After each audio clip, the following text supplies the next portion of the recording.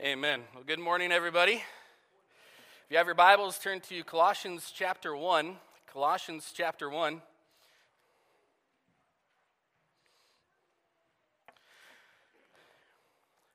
As we continue our series through Colossians titled Jesus, First Place in Everything. Colossians chapter 1, we're going to pick it up where we left off last week and begin reading in verse 9. Colossians chapter 1, beginning in verse 9. Paul says these words, "And so, from the day we heard, we have not ceased to pray for you, asking that you may be filled with the knowledge of his will in all spiritual wisdom and understanding, so as to walk in a manner worthy of the Lord, fully pleasing to him, bearing fruit in every good work, and increasing in the knowledge of God. May you be strengthened with all power, according to his glorious might, for all endurance and patience with joy, giving thanksgiving to the Father who has qualified you to share in the inheritance of the saints in light. He has delivered us from the domain of darkness and transferred us to the kingdom of his beloved Son, in whom we have redemption, the forgiveness of sins." And so we have Paul's gospel-shaped prayer for the Colossians. If God were to answer all the prayers that you have prayed for others, what would be healthier, their bodies or their souls? It's important that we pray for each other. Paul, even in the armor of God passage where Paul talks about all this spiritual armor that we have and the wrestling that we do with Satan and his forces. Ephesians 6:18, he says, "Praying at all times in the Spirit with all prayer and supplication." He says, "To that end, keep alert with all perseverance, making supplication for all the saints," which kind of leads to this principle. One of the greatest opportunities we have in prayer is to enter the spiritual battles of others. One of the greatest opportunities we have in prayer is to enter into the spiritual battles of others. Now, what is prayer? What is prayer? We're very, very foundationally, very simply, prayer is our communication with God. And that is only possible through Jesus Christ, who is our great high priest. But prayer is also a place not only where we have communion with God and we communicate with God, but also where we intercede for others. We pray for others. That's where where one Christian comes to God and they bring before God another individual or another group of people, and they bring them before God and request God on their behalf. Which is a great thing for us, because this means that we can serve God and we can serve others without technology or without any skill. You may not be able to replace somebody's drywall if it goes kaput, or you may not be able to fix somebody's car. You may not have the skill maybe or the technology maybe even to do certain things with the computer or whatever. But you can pray. You can pray for others.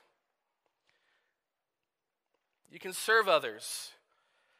So many times prayer is an afterthought to us as we kind of come to the end of our own strength. We come to the end of our own ways and we say, well, I guess all I can do now is pray. Right? That's often how we think of it.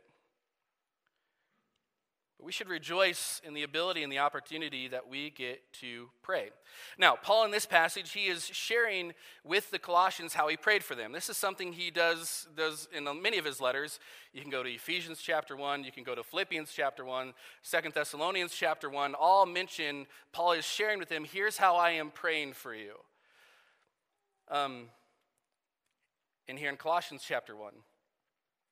Now remember, the purpose of this letter, we talked about 2 weeks ago, the purpose of this letter is to give a big picture of Jesus to the Colossians. They're facing many different doctrines and beliefs, and they're tempted in many different ways. They're a young church in a dying small town, and here Paul wants to say Jesus must have first place. He must be preeminent in all things, and that is what he centers his prayer on. He's praying for their spiritual needs. Now you might be asking, well, is it ever okay to pray for physical needs? The answer is absolutely yes, and we ought to. At the church I formerly pastored, there was a dear lady in the church going through cancer, and I can't remember exactly the circumstances, but it kind of took a turn for the worse, and they rushed her up to to the Mayo Clinic in Minneapolis.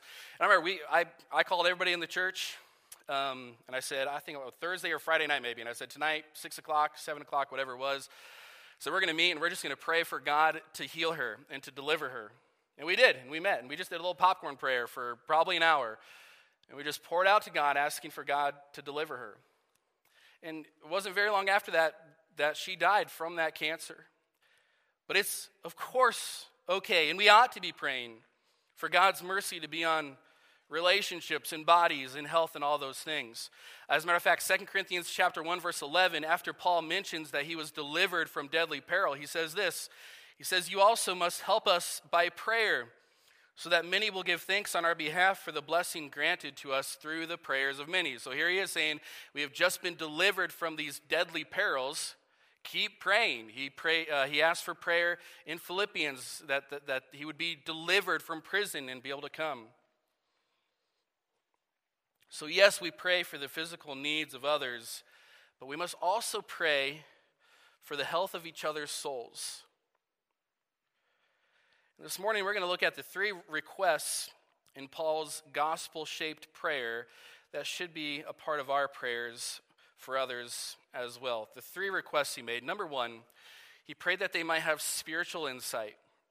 Spiritual insight or knowledge. He says, and so from the day we heard, we have not ceased to pray for you, asking that you may be filled with the knowledge of his will and all spiritual wisdom and understanding. Now, what he's saying here, I want you, more than anything, to be filled with the knowledge of God's will. Now, for us and God's will, that's often a mystery, isn't it? We get so caught up in what's God's will for my life, and we often approach God with this give me a sign approach. Now, have you ever done that? You're like, Lord, if you don't want me to do this, then you would cause my car's tire to go flat, or something like that. Or, God, if you really want me to do this, give me a sign. And we dream up signs in our mind of how that might look. Well, maybe somebody will come out of the blue and tell me something that was exactly what I was thinking, and then I'll know I'm supposed to do this. You're like, why does this guy know so much about it? We've done it, been there. He's like, give me a sign. Tell me what's best. But really that approach is basically going to God and saying, well, when it comes to what should happen in my life, God, really, I know what's best. I'm just looking for some way for you to approve it. It's a rejection of his word, and it's subjecting God to our desires and to us in our ways.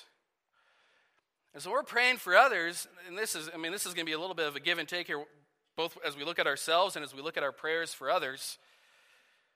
But we ought to be careful not to care more about what God hasn't revealed than obeying what he has revealed.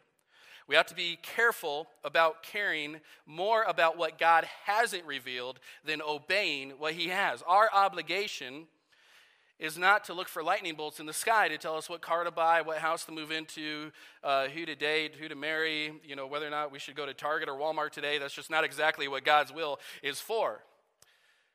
We're here to obey what he has revealed. And so he says, I want you to be filled. The word filled, it's a great word. It means something to have total control of you. So Ephesians 5:18, which says, do not be drunk with wine, but be filled with the Holy Spirit. What's Paul saying there? That when you get drunk, you've got enough alcohol in your system. What takes control of your life is not the Spirit, but it's the alcohol. And we can throw other things in there. Anger. You can be filled with anger. You can be filled with lust.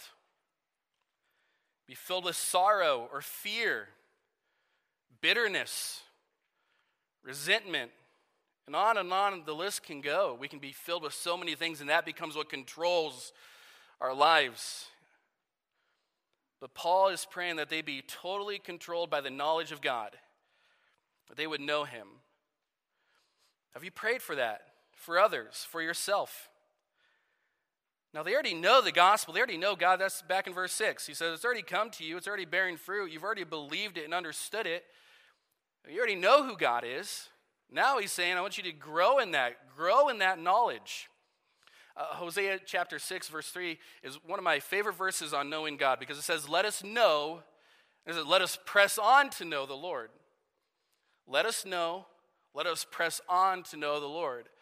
So let's keep moving to know the Lord. Knowing God is never a sit-still sort of thing in Scripture.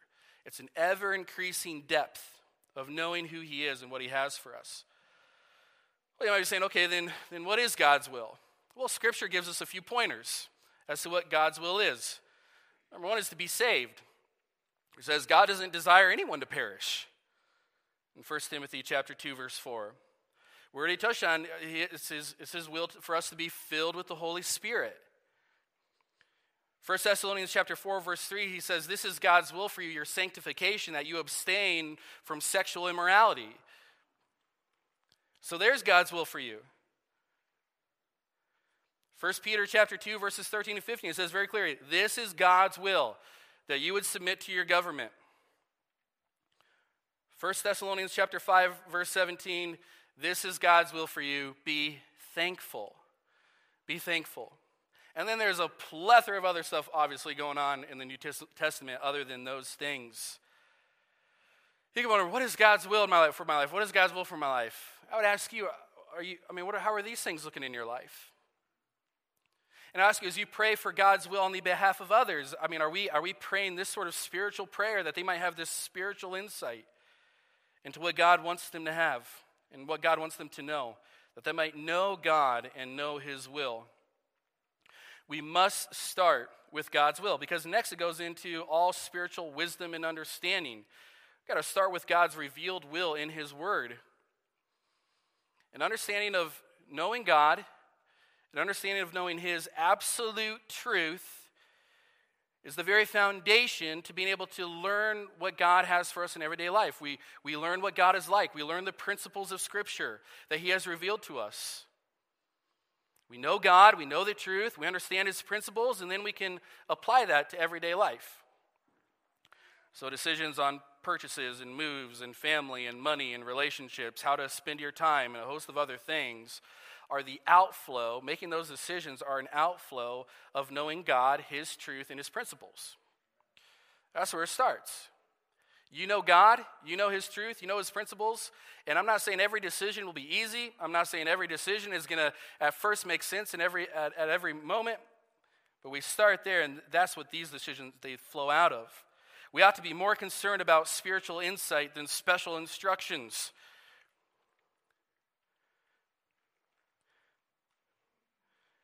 People come to us and say, I just don't know what to do, and we immediately tap into our professional counselor and our professional, wisdom instructor, and think, well, let me see if I can find the special instructions from God from you. You're having trouble doing it, I can help you out. But we have to be more concerned about spiritual insight than special instructions. We ought not to forget God's word in our day-to-day life. Just the other day, I was at Walmart, and we were checking out, and we had a gift card, and the gift card wasn't working as we were doing the self-checkout, and we clicked gift card, and we were sliding it through, and it just wasn't working. So I called the lady that was working over in the self-checkout, and she came over, and she tried it and didn't work. And I said, well, I know there's $100 on this gift card. And so she says, okay, well, let me go get my manager. So her manager came over, and she tried a couple things, and then finally she did something, and we were able to swipe, and it worked. And so her manager, we finished kind of checking out and paying for the remaining balance or whatever, and the manager I saw kind of go back and explain to her what she did so she would know for next time. And the same lady that was working there, she came up to adjust something on the shelves, and I looked over. I was somewhat jokingly, but I said, aren't you glad that this happened today? Now you've learned something new today. It just makes your whole work day worth it, doesn't it? And she looked at me, she goes, I'll probably forget it. It's like, we can't forget to put God's word into practice. God has told us how to do things in life. He's told us what he expects of us. He tells us what it means to be faithful. We can't forget to start there. So what does your prayer life look like as you pray for others? Is this something you should maybe add to your list, that others might be filled with the knowledge of God, that they have true spiritual insight? What about in your own life? We ought not to ask God for lightning in the sky when he has promised that through his Holy Spirit he would enlighten us. Your word is a lamp unto my feet and a light unto my path. I think many times we're like the disciples. After Jesus ascended, they're just staring into heaven, and an angel comes like, what are you doing? Why are you staring in the clouds? And the disciples like, I don't know, Jesus just went up there. And what did Jesus just tell you to do? So you're going to be my witnesses. You're going to go places. And here they are just staring up in the clouds, and the angel's like, he's going to come back? You go do what he told you to do. There's no greater need for someone facing financial difficulties than to have spiritual knowledge about who God is and what God wants of them.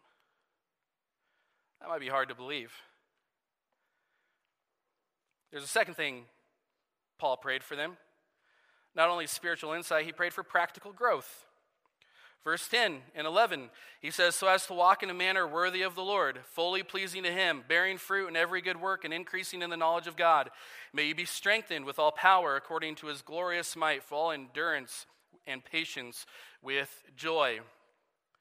Paul here is going to pray that these spiritual insights they have, so they know God, they know his will, they know all these things, they have this spiritual insight. Now he's going to pray for what results. And that is just practical growth. The key to spirituality, the key to living a spiritual life is that there is no key. There aren't 5 steps, 5 rules, 3 keys, whatever. Spirituality, spiritual life, spiritual fruit is the outflow of spiritual insight. What Paul prayed for in them knowing God was to lead them to live and lead a worthy walk. Very simple. First result of knowing God, and he's going to give a number of them here. He's going to give us 5 results of knowing God. Number 1 is a worthy walk. What does the word walk mean?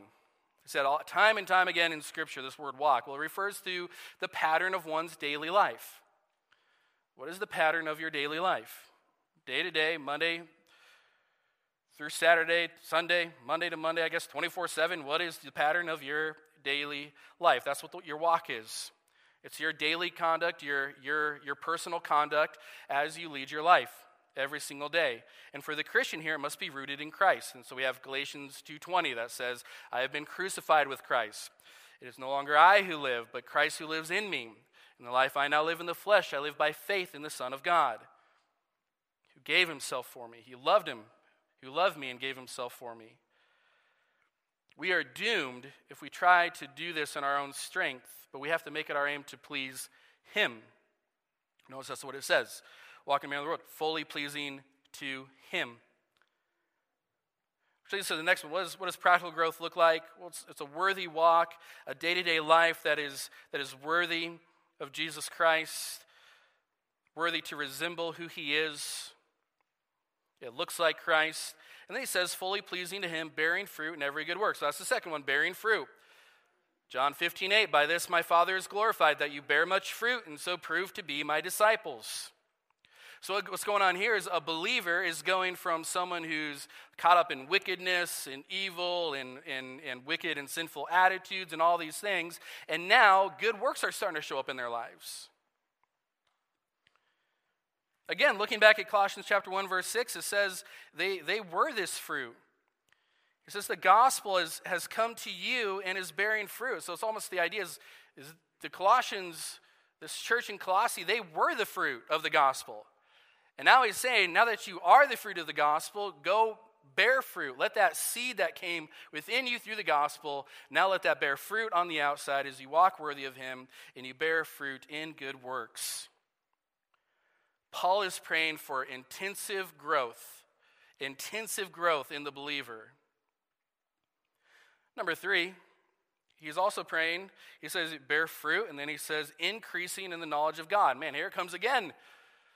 Where Paul says he wants this sort of continuous growth. They would walk worthy, they'd bear fruit, they'd have this continuous growth that isn't hampered by any sin or bacteria of the sin or any foulness in their hearts. But they would grow deeper in the knowledge of God. And then notice he says here, not only is this life, are you going to exhibit a worthy walk, you're going to bear fruit, you're going to continually grow, but you're also going to have this limitless strength. Limitless strength. Man, I look at the guys in here like, all right, let's go. Now we're talking. Okay, now we're getting somewhere. Strength, power. May you be strengthened with all power according to his glorious might for all endurance and patience with joy. Man, the power and the strength and the might to endure trials and be patient with people. Amen? Yeah. Right? A lack of power in the physical world can be a result of a disaster, and it can lead to disaster. And we just look at our friends down in Texas. Personal friends of ours that have had to basically tear out almost every wall in their house because of all the water damage from frozen pipes bursting and all those things. A lack of power is a serious thing. But God offers power that won't go out and it won't run out. And it's directly connected, if you notice, to his glory, which means God's glory will sooner diminish than you be out of a power source. This is the power. In order for you and I to have practical growth in Christ, we need his power. There's nothing else that will enable us to walk worthily. And remember, Paul is talking here about a number of different things coming to this Colossian church. And they've got things like different asceticism, stay away from this stuff, or different legalistic ideas of here's what you should do, here's what you shouldn't do, here's the philosophies you should do, here's different things you can trust in. And Paul here is saying that nothing else will enable you. Nothing else will enable you. There's not a book, a philosophy, or anything like that will enable you to walk worthily of Christ. You need his power. Similarly, Paul prayed for the Ephesians. He prayed for them to know the immeasurable greatness of his power toward us who believe. The immeasurable greatness of his power. God is he's talking about kind of day-to-day life here. And so we're not looking to move mountains. This is not the mountain passage. I remember growing up, I'd always hear the passage preached on, the faith to move mountains. And like on the way home, I was a young kid, but on the way home, I'd just like stick my head out the window and try to move like stop signs. I'm like, man, I really don't have any faith at all. Let alone a mountain, I can't even move this stop sign, And we're like, man, that's what we get caught up in. What great things can I do? But here he's talking about just day-to-day life. And he's talking about here endurance and suffering and patience with people. He's saying, listen, I will give you the strength you need as you face different circumstances. The word for power in this is the Greek word. You don't need to remember the Greek word. It's not that big of a deal, but it's dunamao. It's where we get our word dynamite. We are strengthened with the greatest strength possible. And it's the gospel of Jesus Christ. That's what Romans chapter 1, verse 16 says. Look at it. It says, for I am not ashamed of the gospel, for it is the power of God. It is the power of God. There's a lot of power in an erupting volcano. We just sent another rover to a planet 120 million miles away or something like that. There's power in that.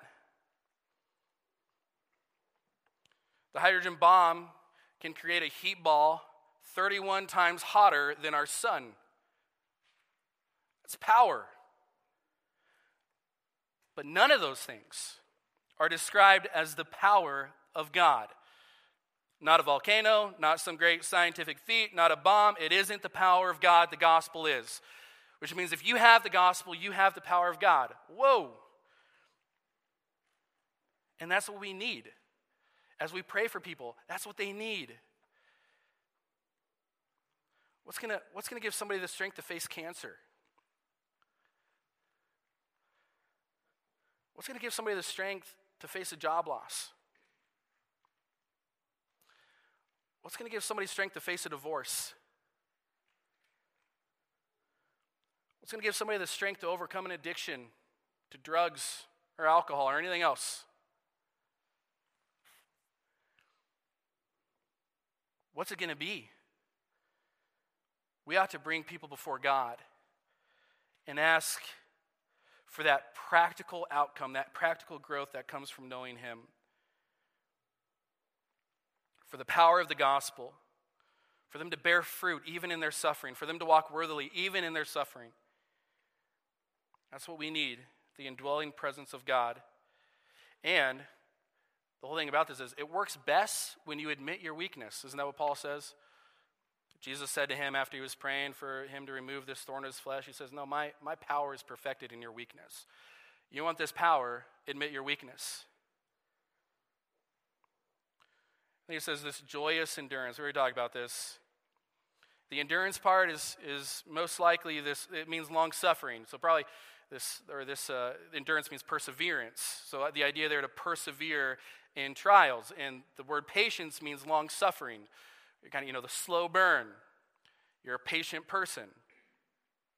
So that you'd have the power, you'd have this life that exhibits this practical growth from a knowledge of God. The idea here is that you're able to hold your ground when the enemy is attacking. It doesn't come from personal bravery or anything like that. It comes from God. We have to be praying for people, for that knowledge of God and His will, and that practical outgrowing of what the gospel does when it comes inside a person. We have to be praying that for ourselves, our kids, our wives, those who are struggling physically. Which is why if you hear me pray, I'll often pray for God's mercy on someone who's struggling physically. But I'll also pray, God, give them peace, your grace, give them your comfort, give them a sense of your presence, give them, as they struggle in their souls, help them. The third request Paul prays. Number 1, spiritual insight. Number 2, he prays for this practical growth. And number 3, continual praise. We pray that other people would continually praise God. I think, yes, we should. Notice it says, verse 12, giving thanks to the Father who has qualified you to share in the inheritance of the saints in light. He has delivered us from the domain of darkness and transferred us to the kingdom of His beloved Son, in whom we have redemption, the forgiveness of sins. Giving thanks. Our prayers should include thanksgiving. It should include prayers for others. It should include thanksgiving, and it could even include a request that the person we're praying for would have this continual growth in praise to God. All praise would go to Him. And notice what we primarily praise God for.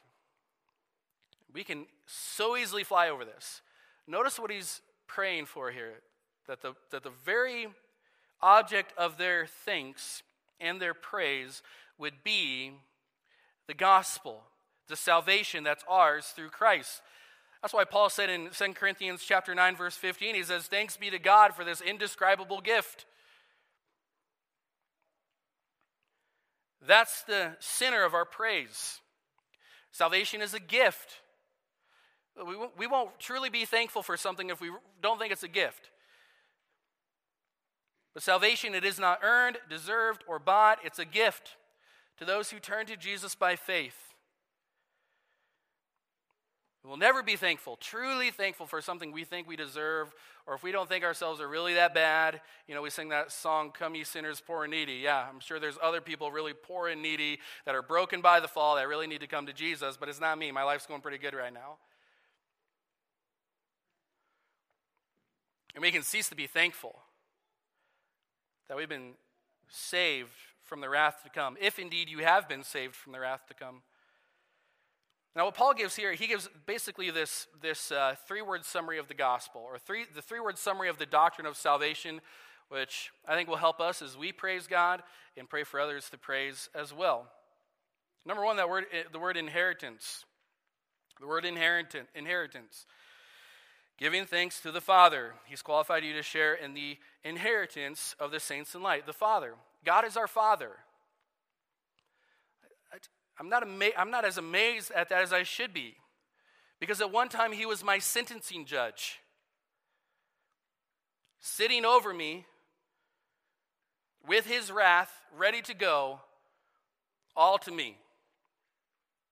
Eternity in hell. For as long as God is holy, that's how long hell will last.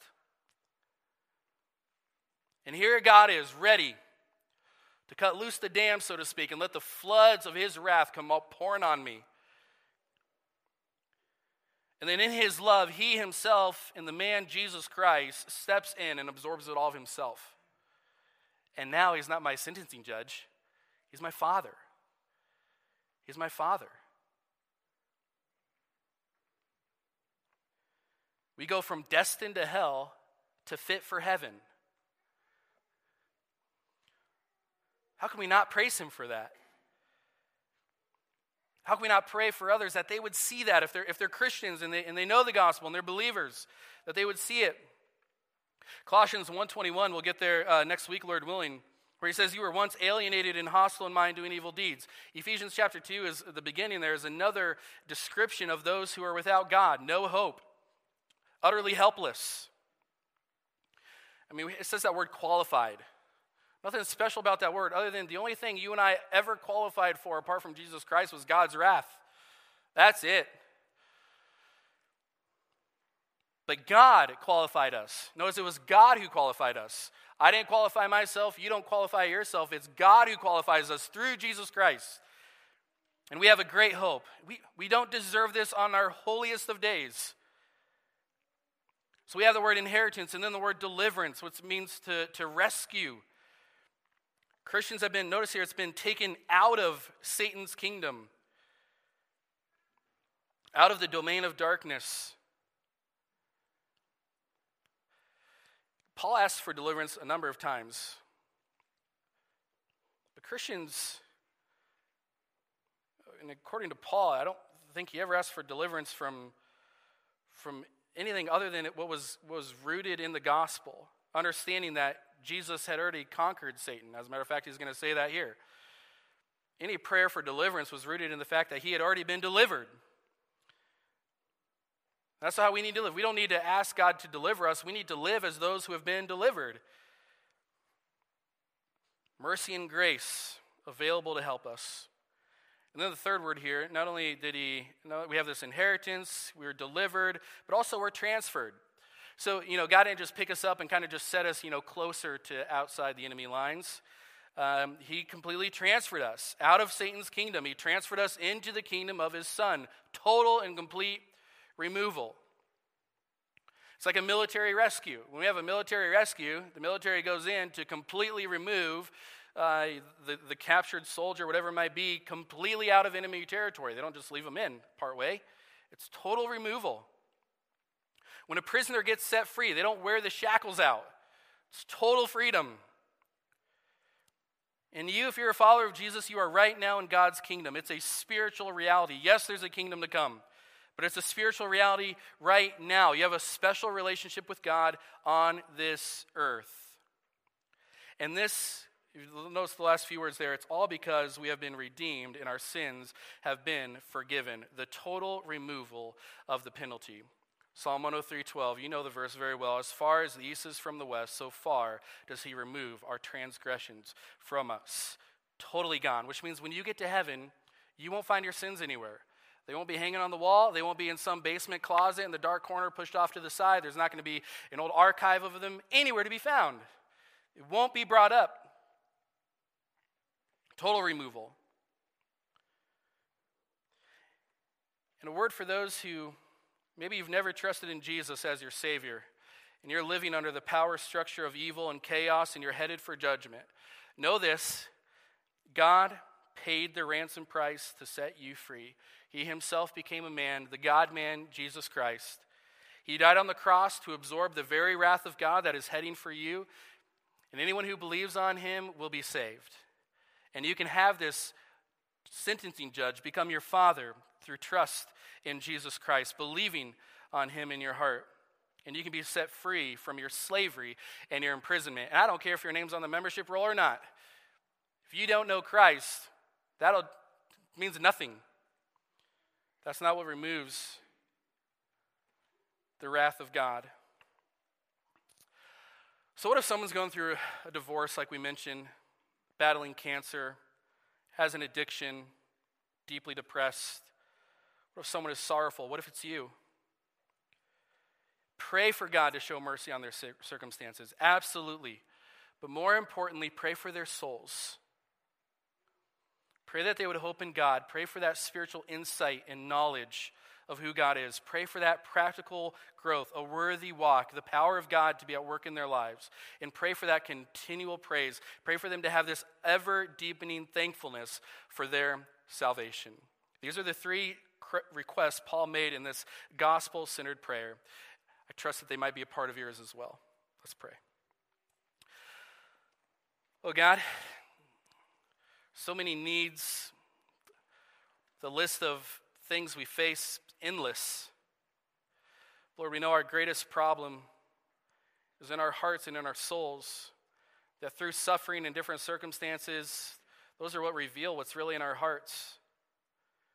And Lord, you've promised not to forsake us when we go a little bit off the path, but you promise to help us, and you promise to give us your gospel to strengthen us. You give us your word that we might know you and follow you. You give us power to face the sufferings and the people that cause us so much heartache in this life. And you've given us reason to be thankful and to praise you no matter what we're facing. So Lord, would you shape our prayers like you did Paul's, a gospel-shaped prayer, as we intercede for one another. We pray this in Jesus' name.